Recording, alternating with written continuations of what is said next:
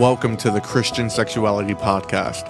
This podcast is based on the Christian Sexuality series, a 12-part video-based discipleship experience that seeks to help youth leaders, mentors, and parents engage their youth in important conversations around sex, sexuality, and gender.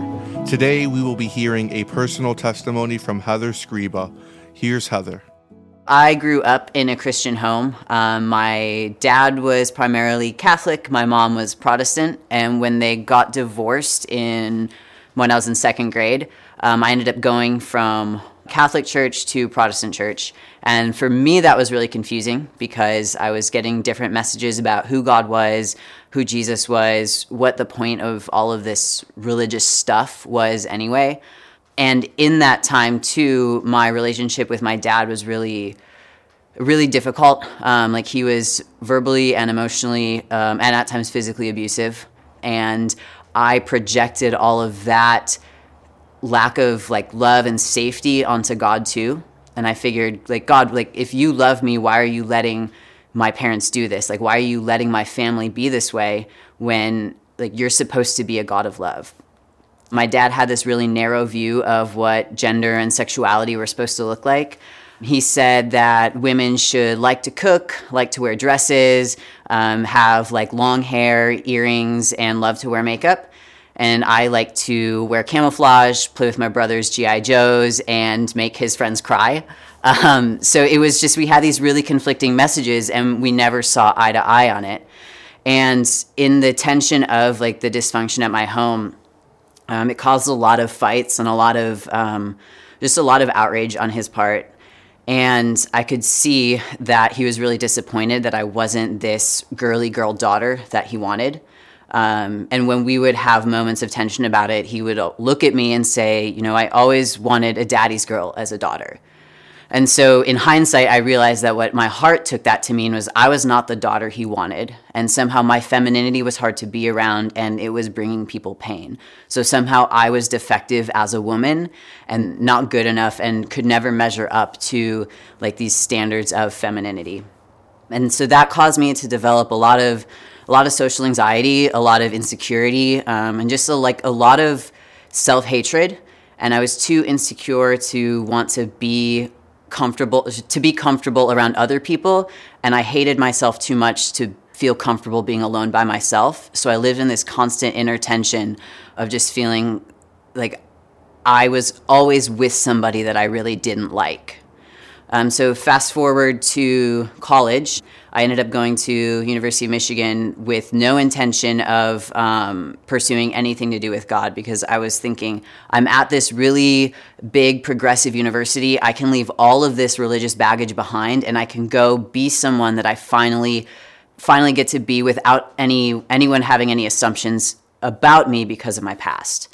However, God had different plans, and on my first day of classes, someone from a campus ministry handed out a survey and just said, do you want a free discount card if you fill out this survey? And my thought was I was a poor college kid, so of course I did. And the questions on it were simply do you want a personal relationship with God? Are you interested in a Bible study? And I think I said maybe, but that was enough to have someone reach out to me and invite me to a Bible study and to a campus gathering with believers who are new to campus too. And for 6 weeks, I made excuses. I said I have to, I have homework or I have classes or I have to work. But they kept pursuing me and kept trying to engage me and engage me in faith. So finally, when I ran out of excuses, I went, and I remember the message that I heard was called The Music of the Gospel. And the premise of it was that if you're dancing without music, it's exhausting. And you start asking questions like, why am I even doing this? These people look really weird. Why do I want to do this with them? But if you hear the music of the gospel, dancing becomes fun. It becomes something that you want to invite other people into, and it becomes something that brings joy and brings life. And I realized at that moment that they had a version of God that I had never experienced before. And whatever version of God they had, I wanted that. And so fall of my freshman year of college, I decided that I wanted to trust Jesus. And so I became a Christian and realized that I needed God's love in my life. I needed a Savior, and I needed all of the things that come with the gospel. But It also started bringing up more questions in me. I started asking apologetic, like head level questions. So why do good things happen to bad people? Why do bad things happen to good people? How does the Bible explain dinosaurs? And then also the heart level questions that were roadblocks for me too. Like, why did God let my childhood be so difficult? Why did he let me have parents who were abusive and emotionally detached? And I got really stuck on LGBT topics in the Bible. It was really hard for me to understand how a loving God could say that two people loving each other was not okay. It felt arbitrary, and I figured, well, if you're God, then you could just change your mind. Like, you made everything. Like, I don't understand what the big deal is.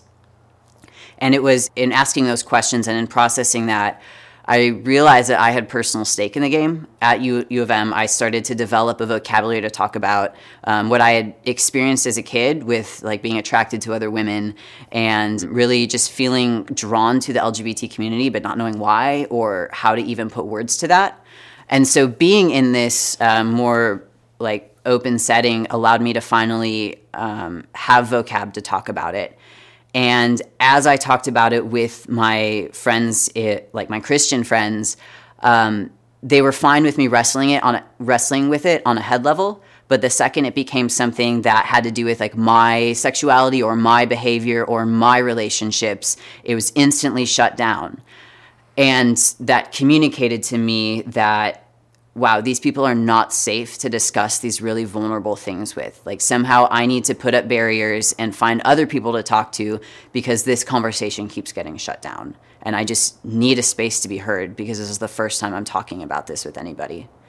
So I ended up opening up to a lot of just other friends that I'd met in school and some of my classes at work, and started talking to them about like being attracted to women and not knowing what to do with that. And the messages that I got from them were so much different than the messages that I got from the church. They started talking about how like that's something to be celebrated and they love me how I am and there's no shame that needs to be attached to that. Like, on a soul level, people are motivated by three things. How do I get rid of my shame? Where do I belong? And who am I? And opening up to people who weren't shaming me for that, who gave me an identity that had to do with my sexuality and accepted me despite it. It answered all of those really deep questions that I had been asking.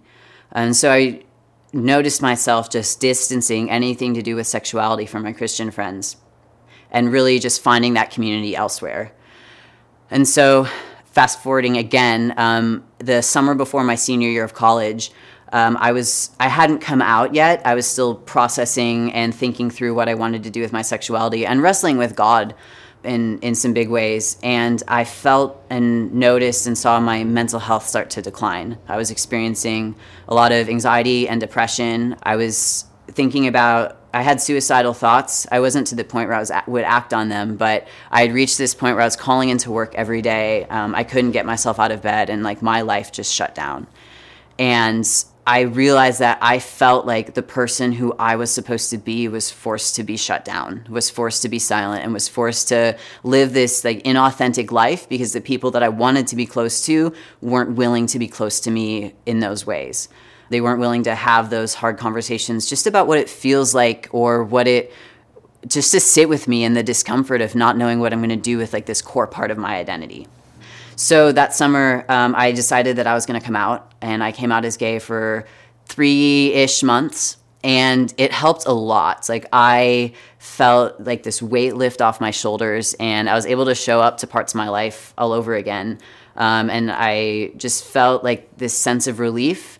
But after a few months, I realized that it wasn't the full picture, and in working through and thinking through a lot of the resentments and just pain that I had experienced as a result of my sexuality, it shifted to be thinking about my gender. And it opened up this conversation between me and my friends about feeling really insecure as a woman, feeling like I don't belong in my body, feeling like I just am so out of place and just am really drawn to masculinity. Like, it wasn't just being a tomboy. It was, I want to reject everything that it means to be a woman, and I want to be accepted into the world of like masculinity. Like, that feels more like who I am than anything I had ever like connected to femininity.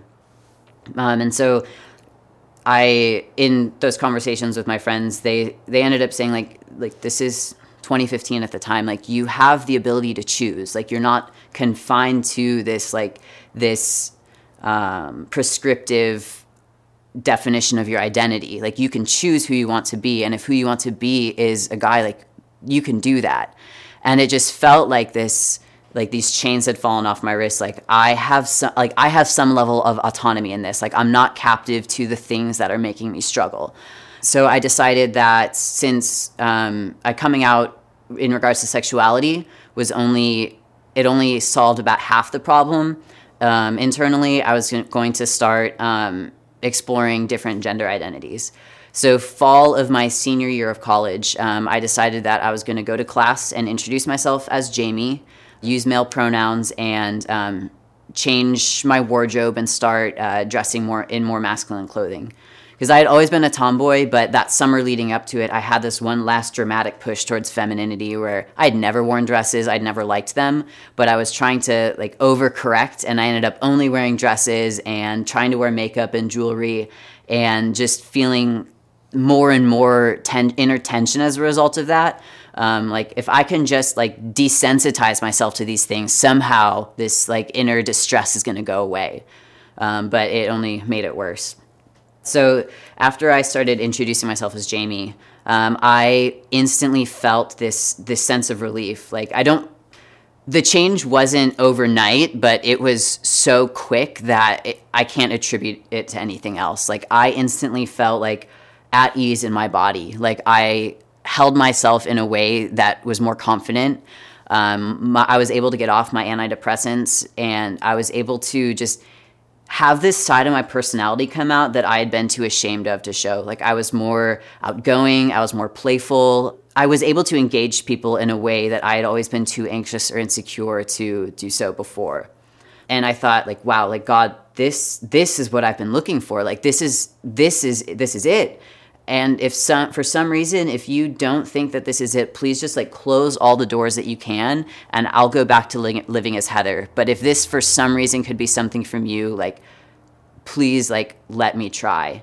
And I remember like Googling like, can I be trans and Christian? Can I not be trans and Christian? And trying to find all of these arguments to back up my perspective. And at the end of the day, I realized like I can find arguments to back up anything that I'm going to do, but I know that my mental health is suffering. I hate myself as Heather, and this is offering me some sort of relief. So this is the option. It's not only the best option, it is the only option.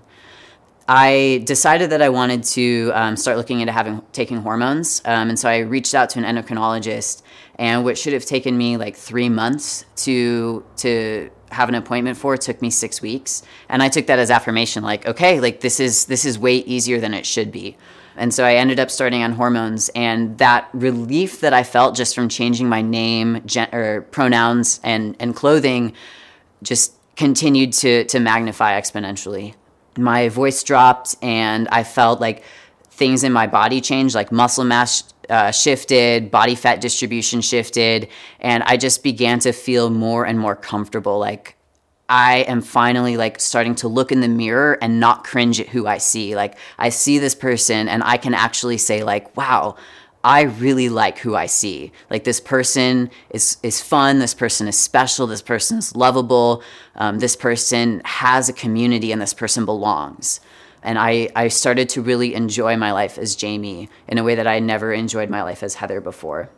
I continued down the road of I changed my gender marker legally, I changed my name legally, and the last step that I felt like I needed to do to be at ease in my body was to pursue top surgery. I had an appointment scheduled to just go over the logistics of it and to meet with a surgeon and to see what the recovery process looked like. And as I started taking steps to make this decision more concrete, I started to feel like this uncertainty of like, this is where things become really serious. Like I can live with my voice dropping. I can live with like having shorter hair or wearing more masculine clothing and not feel the same sense of nerves about it, but like having top surgery is the thing that cannot be undone, and the thing that affects my future more than anything else that I've done so far. And I decided that the nerves were coming from a place of I'm making a very permanent decision, not from is this the right decision for me? I thought I was just scared of the commitment that came along with it. So I ended up having top surgery in February of 2016. And I remember the first time that I looked down and saw my new chest, I just felt this sinking despair of, this is not what I wanted this to look like. This is not doing what it was supposed to do. Like, I was hoping for soul level satisfaction, and this is just surface level. And I think so often for trans guys, top surgery is the thing that's going to make all of your other problems go away. And for me, it just made me aware of how much deeper these problems were. I noticed my dysphoria shifting to non-gendered parts of my body. So I really started hating my legs and my stomach and my arms. And I started obsessively exercising, and I developed an eating disorder, or at least disordered eating. And I would go out and just drink and just try and avoid as much as I could through going out and having fun with my friends, so I didn't have to deal with the confusion and pain over what I was trying to process through. And eventually, with my eating disorder and my unhealthy exercise habits, I realized that I was trying to achieve this ideal standard of a body. If I can somehow make my body look a certain way, then I won't hate myself anymore. Then when my body is perfect, I will finally have some level of self-acceptance that makes me like who I am. And I realized with my dysphoria shifting that this is just a much deeper self-hatred. This is not a hatred of my gender. This is a hatred of who I am at the core of my being. And at the end of the day, after surgery and all of the name changes, I'm still stuck with myself. And once the dust settled from socially transitioning, so everyone knew me as Jamie, I had done all of the steps, and I had finally done all of the big mile markers in transitioning, I realized I didn't address the problem that was going on in my heart. I addressed parts of it, and I don't want to minimize the relief that I experienced, because what I felt actually was positive change for a while. I was able to get off my antidepressants, and I was able to be present in my life in a way that I had never been before. But at the end of the day, there still was this ache in my heart longing for more. So that opened up my heart to start looking to God again. I thought okay, the answer that I'd gotten from my non-Christian friends didn't work. I took it as far as I could take it, and it didn't work. So now I'm going to try Christianity again, because you hit rock bottom when you stop digging, and I was really tired of digging. So I emailed some churches in the Ann Arbor area, and I just said, hey, I'm a trans guy. I want to be part of the children's ministry. I want to play on the worship team, and I want to be part of a life group. Can I do that? And a lot of churches were really freaked out, but there was one in particular that responded and said, hey, we would love to have you part of our family.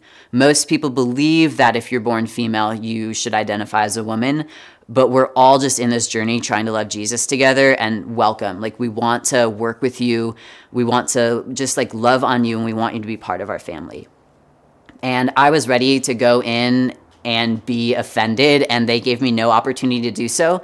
Instead, they just constantly were building me up and telling me how loved I was and how accepted I was.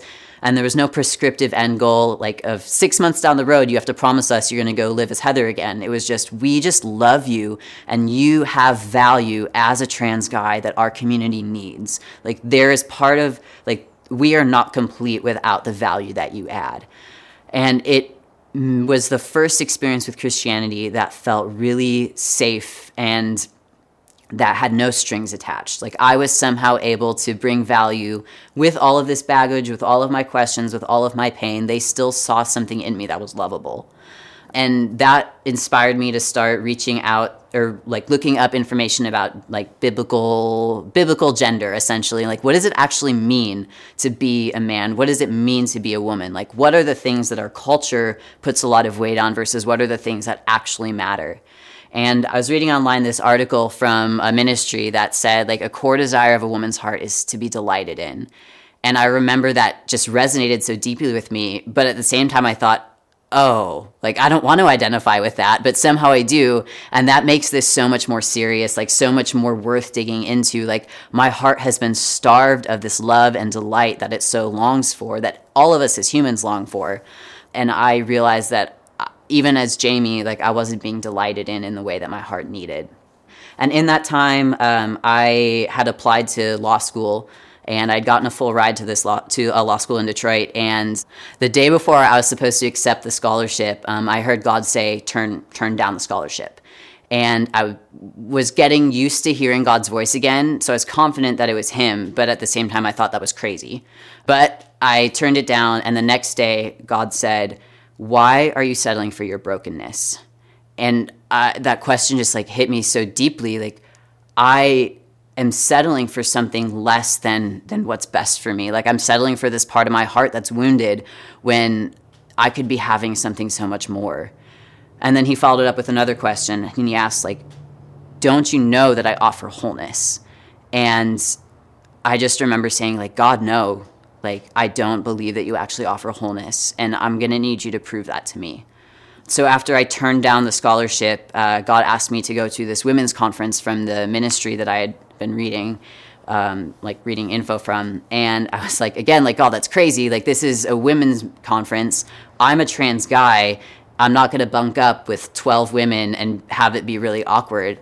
But he said to reach out to the women's ministry, and I emailed them and I said, hey, I'm a trans guy. I would love to come to your women's conference. I feel like God is asking me to go. Like, what do you say? And they responded just so sweetly. They said, like, we would love to have you part of this, like, as Jamie. We will give you your own room at no extra charge. We will do whatever we can do to remove barriers and to reduce the white noise, because clearly God is doing something in your heart, and we want to make space for that. And I had no excuses not to go to this women's conference, just like I had no excuses to go to church. And the most impactful thing at that women's conference was a message called Your New Name.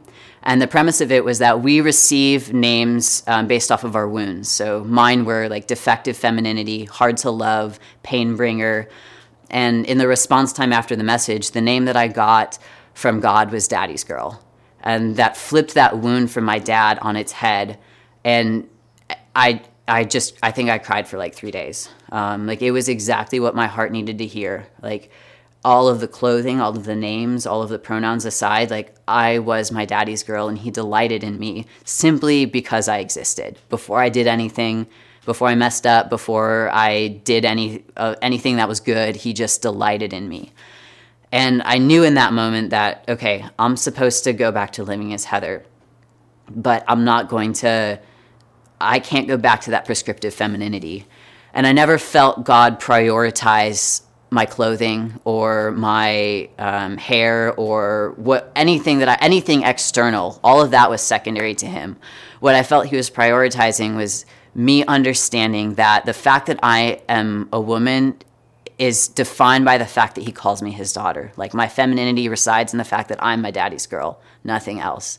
He didn't tell me to change what I was wearing. Like, I still wore men's clothing for months after that. But it was a posture shift in my heart of, I can begin to hear good things from God about myself as Heather, as this person that I hated, as this person that I tried to never have to interact with again. Like, I could hear good things about her, and I could begin to love her. And so after that, it was just this whirlwind of beginning to undo the things that I had done as Jamie, and a lot of grief and compassion for myself. Like, I had to write a letter of amends from Jamie to Heather, apologizing for the ways that I had changed my body, thinking that it was out of love, because I do believe that those things were an act of self-love, but not recognizing the full scope of everything that was happening. Like, I had to tell myself, like, I see how you laugh off having top surgery about, like, how it makes running easier, but I see how that laughter is just covering up this pain beneath it. If somehow I managed to make myself fit cultural femininity even less. But it gave me space to grieve and to just reorient myself towards God, and to understand, like, the most important thing is my heart posture towards femininity, my heart posture towards myself, and how God bestows my value and my worth simply just because he's brought me into his family, nothing else. So learning how to be a woman is still a daily battle. Like I still experience gender dysphoria, but just the ways that I've learned to cope with it are different. Like I know that I found people who are safe. Like I've started building a community that is willing to sit with me in the pain of having too much anxiety that I can't wear a dress outside of my house. But dresses aren't what make me feminine. And so that stuff just carries less weight now because I know that I am delighted in as I am without anything on top of that, just the fact that I'm his daughter. Thank you for listening to this episode of the Christian Sexuality Podcast. Be sure to visit www.christian-sexuality.com to learn more about the video resource that this podcast is based on.